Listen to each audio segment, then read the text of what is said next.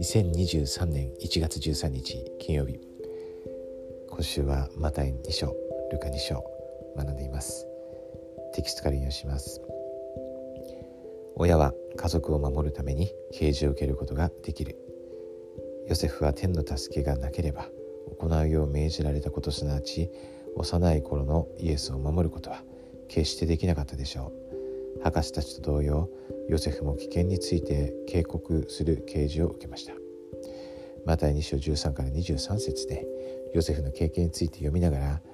今日私たちが直面している物理的および霊的な危険について考えてください。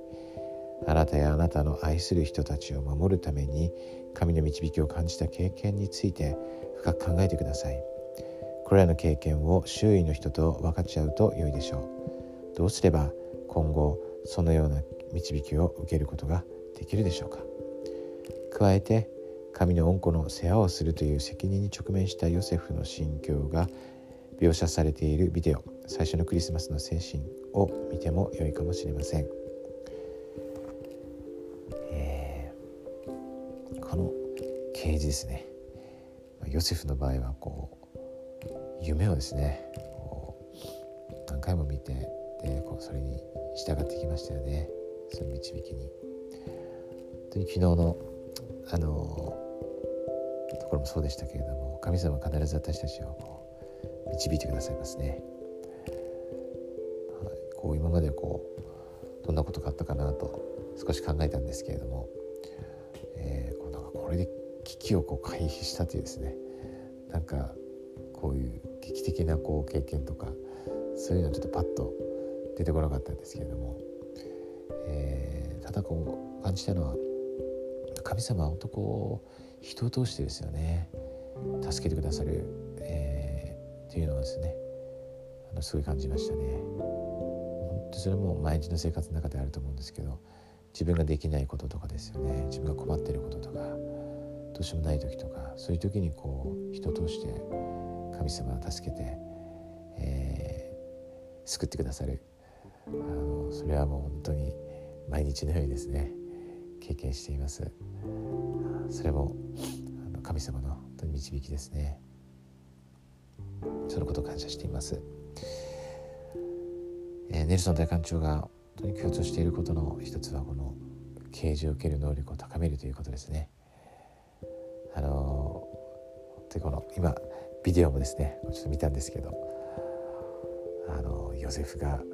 感じた責任っていうかですね、プレッシャーとかですよね、すごかっただろうなと。